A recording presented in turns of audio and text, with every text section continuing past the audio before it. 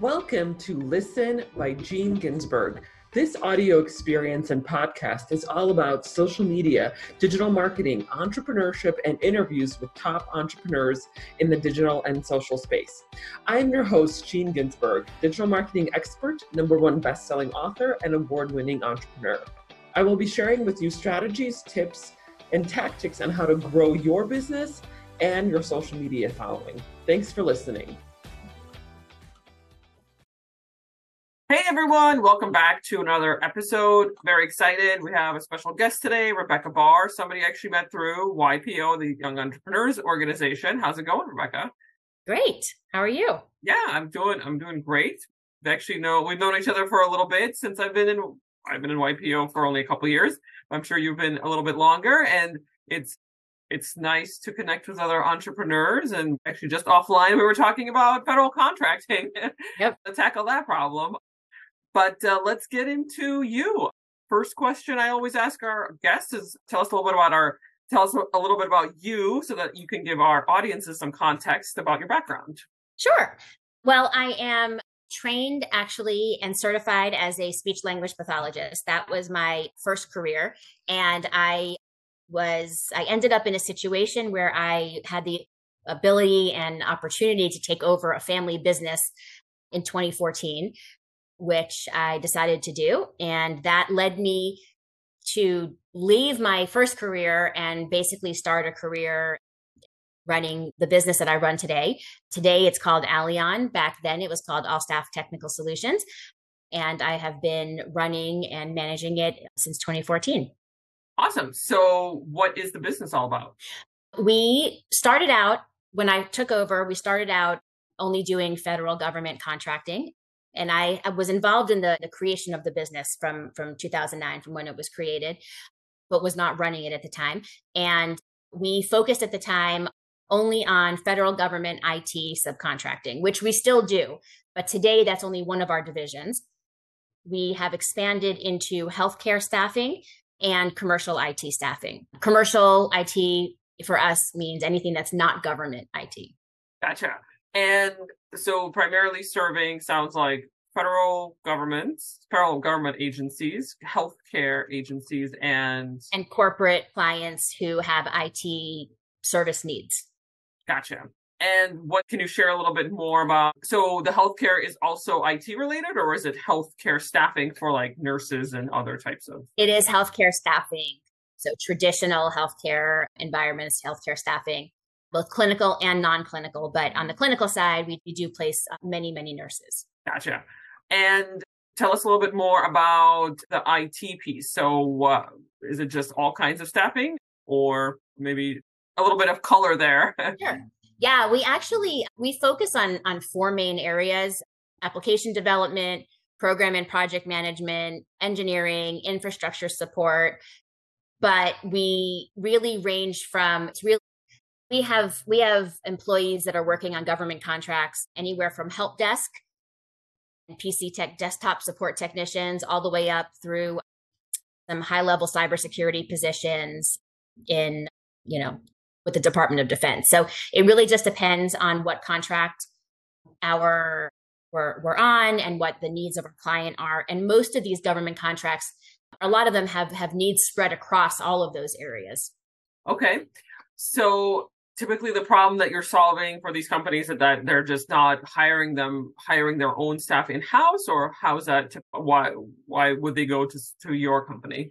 So, well, there's 2 different reasons for the 2 different divisions. So on the government side, for the most part, the niche that we fill is 2-pronged. I mean, first, it's our past performance and our history supporting these exact type of positions on government contracts. And also, we're a woman-owned small business, so we help fill that minority set-aside requirement that a lot of the government contracts have. So, there are a number of other women-owned small businesses that do the same thing that we do. And then what differentiates us, of course, in that sense is then our specific past performance, our methodology, our path. That's on the government side. On the commercial side, a lot of times benefit of using a company like us is if you have a project that you want to do on the technology side, but you don't want to hire an employee just for that project or a group of employees for that project and then have to fire them when the project is done. It's more of a contract type situation. You have outsourcing it to another company, just takes that load off of the company just from an accountability perspective, but also a liability perspective. So all of our employees are contract employees. They're all our W-2 employees. And so we're the employer of record. We provide full benefits. We provide their 401k. We pay them. And so that it takes any of the liability or the issues that companies may have if they need to terminate somebody off of their shoulders and puts it on ours instead. Right. And can you share a little bit about the scale, like how many of these I guess they're employees of yours, but contractors that you send out on projects at this point? Today, we have about 100 on the IT side. We have around the same amount on the healthcare side as well, but those are very, very different. But on the IT side, we have about 100 out working at different client sites around the country. That includes federal government Yes. contracts as well. Gotcha. And what would you say some of the recent wins that you've had? I mean, it sounds like there's been some changes. You said you started the company, or the company was started as federal contracting only. It sounds like you've shifted or have looked at other divisions or other sources of revenues. Tell us some of the recent wins that you've had. So let's see. On the federal government side, we're actually awaiting a few awards right now. We have the win for us was how many teaming agreements we are on. We have about 35 teaming agreements out there that we're part of. Some of those will start being awarded this fall. And so it's not a win yet, but we've set ourselves up as much as we can for a win in that sense. And let's see. On the healthcare side, I would say our biggest win recently was starting to work directly with Wellstar of Georgia. So we're staffing for Wellstar, and that's a direct relationship as opposed to having to go through a middle agency. Right. And with all the conversations we're having with AI in the last, 6 months, I'd say, at least for sure in my industry, and the tech side, and the marketing side, we're definitely having a lot of conversations about AI. Has AI impacted your company or your industry? And if so, how? And if not, tell us a little bit about that as well. Yeah, it definitely has. And it actually started to show up almost 10 years ago, really. Called it AI. It's really more machine learning, I would say. And that difference is those words are often interchanged and they're not really the same thing. But the technology that companies like us use has definitely been impacted by machine learning and into AI.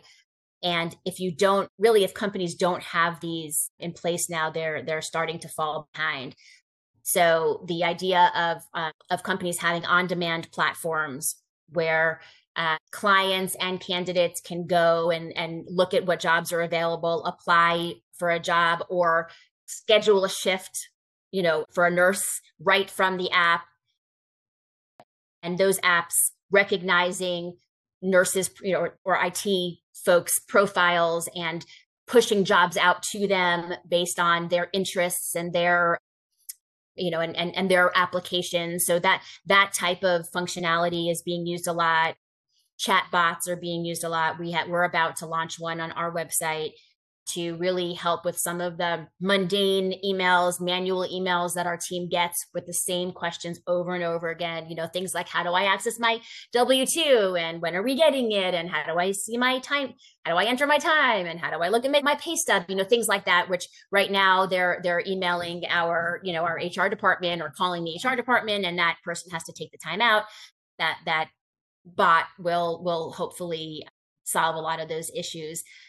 There's also a lot of AI/machine learning in recruiting software specifically, of matching candidates. Systems are matching candidates with job positions, job descriptions based on keywords and based on, the keyword piece of it is more of just machine learning, but then there's also training the system to really to recognize the types of candidates that you select and like more than others. We piloted our first system in 2016 or 17, I think. Technology wasn't quite there yet. Didn't really work fully the way that we expected it to, but it was cool to test it and then to see how the technology has evolved to where it is today. So in terms of AI for the recruiting industry, it sounds like there's been a lot of headway there or a lot of developments there in the last several years, because I'm sure it's, a job application or a jobs out there might have, hundreds, maybe thousands of applicants. And of course, screening those or going through them is probably very time consuming and laborious. So it sounds like there is already some sort of AI machine learning that's doing that now to help recruiters find find talent, to actually do an initial screening on the talent, to even send them over to the client. There's a YPOer actually who I've talked to who's developing an AI tool that he believes is going to replace recruiters completely. So I've been talking to him. It's very interesting. I don't think that will ever actually happen. I think that you'll always need a human touch in that, or humans will always want, maybe not need, a human touch in that process. But I do think that the technology is going to reduce the number of recruiters, for example, a company like mine needs. So that's an interesting segue that I was going to jump into, from AI to replacement, right? There's been a lot of conversations about, we're all going to get replaced, or a lot of us are going to get replaced. In my industry, in digital marketing, I think there is actually going to be some changes in the future. For example, right now we might have several copywriters who write copy for blogs or social media content or landing pages, and with ChatGPT already here, like not even like anything fancy, I'm not even talking about like video creation or graphic design, which I think is on the chopping block next. Right, but just the content creation itself already is here, and we're seeing that you don't really need that many copywriters, because you can just put a lot of stuff into ChatGPT. It might not be perfect, but at least you have a good kind of base for how to get things moving for a blog or for some landing page copy. So I see that already starting to happen in the digital marketing space. Tell me about what you're thinking or envisioning, or what you think that the future of work will be, right? Because you're in the staffing space, so there's a lot of recruitment. Like you said, there's might be changes with AI for replacing recruiters, but not even recruiters, but even the AI staff that you currently have. So what are your thoughts on that? I think especially in recruiting itself, there's so much of it is relationship based. And I would say, especially on the healthcare side, the IT side, stereotypically, IT folks, are not people, don't necessarily want to stay on the phone and have that connection. Of course, it's a stereotype and everybody's different. But on the healthcare side, we find much more of that connection with how important the connection with the recruiter and the company is. It's not about the technology. So I do think that there's going to be some level of human support that's needed. I think in recruiting, there's a few different pieces of recruiting, and I think a number of those pieces will be replaced by AI. What we call sourcing, usually what's an entry-level recruiting job where someone is learning to find the candidates and match the candidates to the job requirements. I think that will get replaced by AI as AI gets better. And even the initial reach outs to candidates, which is already there, will be replaced. I mean, it already is being replaced, but I think that connection is something that can never be replaced by a machine of any kind, of knowing that someone's there helping you find a position, being a career coach. I think the role of the recruiter is going to change more into this career coach, more so than just, I'm going to match you to a position, because technology can match, but the recruiter can help make you, I guess, help you be as appealing as possible to the client, knowing the soft skills and the requirements that the client has, being able to tailor that applicant to that job. And there's a lot of convincing and sales that goes into convincing the candidate to take the job, convincing the client to give the candidate a shot to interview. Those types of things machines I don't think will be able to do. But a lot of the manual and kind of menial work that entry level recruiters do, at least, I think will be taken over. And a lot of the HR work that we do will be taken over by machines. And I'm sure people will not be upset to see that part go. Okay. No, I totally understand. What about IT itself? Like in terms of coding, I don't know. I've been hearing that like, oh, well, IT, like software developers are going to be replaced by machines in the next like 5 years, and there's not going to be a need for software developers. And being in the industry, do you feel like that's actually valid, or is that just I think it could be. I think it could and may be valid in the future. I think on the government side, it will take a lot longer to happen. Generally, unfortunately, the government IT infrastructure and progression is almost about 10 years behind the commercial world or the world. So I think there's a more runway in the government. But I also think that because of security concerns, I have a feeling that there's still going to be a need for more people doing things than machines. I know the government right now is dealing with a lot of these ethical and security issues on their contracts. And I don't really know how that will play out especially in the Department of Defense and in, the world that requires security clearances and classified information. I'm not really sure.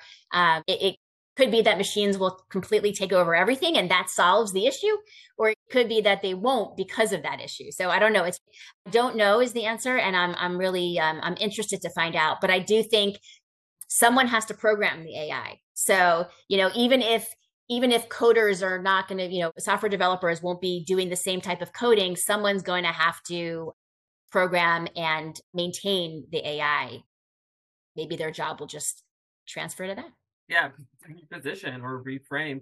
What about on the commercial side? I know the government, that takes a little bit longer, maybe be another 10, 20 years before there's many major changes, but I'm sure, everyone's trying to save money on the commercial side. What do you think is going to be happening there?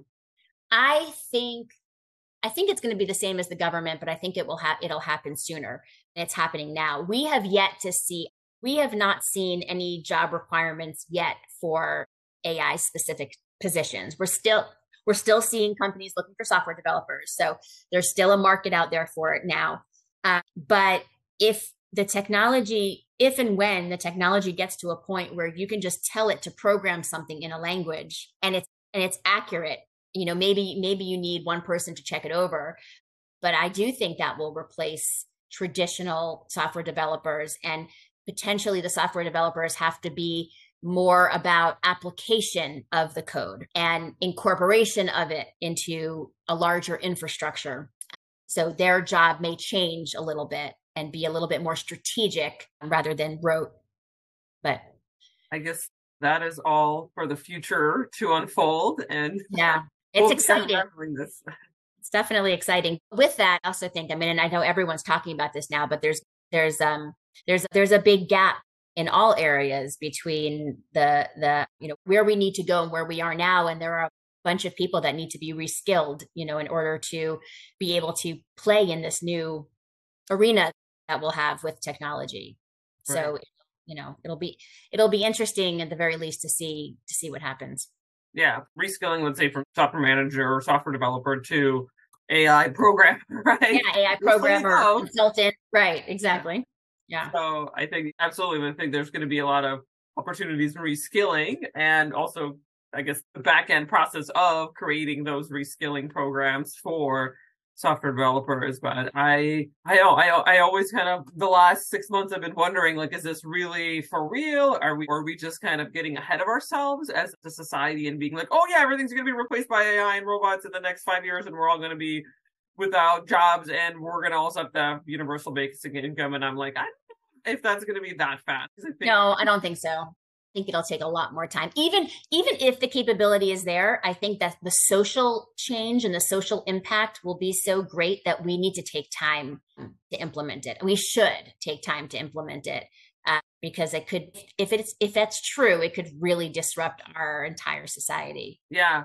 I was actually listening to a podcast just over the weekend, a couple of days ago, and they were talking about kind of the ethical understanding of AI. So like the example they gave is like, okay, it's 1944 and you are involved in like the Oppenheimer project, right? Developing the nuclear bomb. Like, what are the things that you would want to think about and the ramifications downstream, could be decades downstream, right? Like we had to deal with decades downstream of the Cold War. I was born during the Cold War of these bombs not going off and like keeping the world safe. And so it was an interesting kind of parallel to the Oppenheimer project versus like, we're developing all this AI, but like, are we actually thinking about being intentional with the AI, right? Right. Intentional and the ethics surrounding AI. Yeah. And I think we're not being that intentional. And so there's, I think, a lot of things that we kind of have to come together as a people, as a sentient beings of creation of AI and where we want to be, right? And how fast do we want it to grow? And I understand that's going to happen, but also like, I think when you think about the ethical ramifications of what might be happening generations down the line, right? This is exactly what happened with the nuclear bombs. For sure. And we have to make sure that would love for our government to be educated in it as well. I mean, we all saw and I don't remember what year this was, but the interviews that Congress had with Mark Zuckerberg over Facebook and the ethical issues. And, that was social media. And there was no understanding from the kind of congressional perspective of how social media works. And it was frankly embarrassing to watch that. Imagine that the same things are going to happen with AI. If they are not informed of what these changes are and how this works, how are they going to uphold it? And how are they going to slow it down or control it for the country? So there's a lot of education that has to happen. Yeah, the government, I feel like, we talked about how like, the government is behind, but that's true. I remember those hearings where like, the Congress people or whatever, they were like, how do you make money? And Zuckerberg's like, advertising. Like you're obviously not media. Like, we've been doing this for like 10 years. You didn't know how we make money. Right. But I think that's part of what the government should be doing. I mean, they didn't learn about social media, and with the changes in technology, it's very rapid now. I think it is. Part of that is learning about that and the ramifications of AI.